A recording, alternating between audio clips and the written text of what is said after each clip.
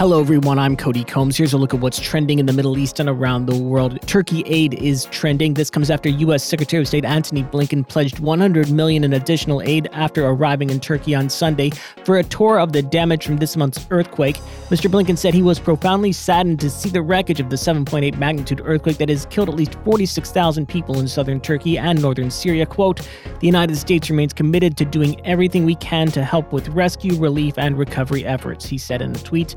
IDEX 2023 is trending as well. Thousands of delegates and exhibitors will descend on Abu Dhabi National Exhibition Center for a global showcase of the latest in defense technology and weapons systems. More than 1,800 companies participating in the largest international defense exhibition and conference yet. Billions of dollars in deals are signed when the 5-day biennial event, which runs from Monday to Friday, takes place. IDEX 2021 was the biggest yet, with close to 21 billion dirhams worth of contracts agreed to. Facebook verification is in the mix as well. Facebook and Instagram owner Meta will launch a paid subscription service starting at $11.99 a month, allowing users to verify their accounts, Chief Executive Mark Zuckerberg announced on Sunday after a similar move by Elon Musk at Twitter. Meta Verified, which will be introduced first in Australia and New Zealand this week, will let users verify your account with a government ID, get a blue badge, get extra impersonation protection against accounts claiming to be you, and get direct access to customer support, Mr. Zuckerberg said.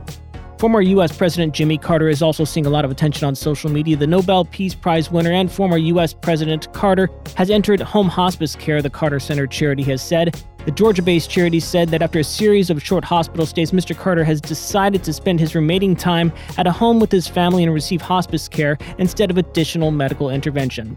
That's it for today's Trending Middle East update. For our full range of podcasts, head on over to our comprehensive podcast section at thenationalnews.com.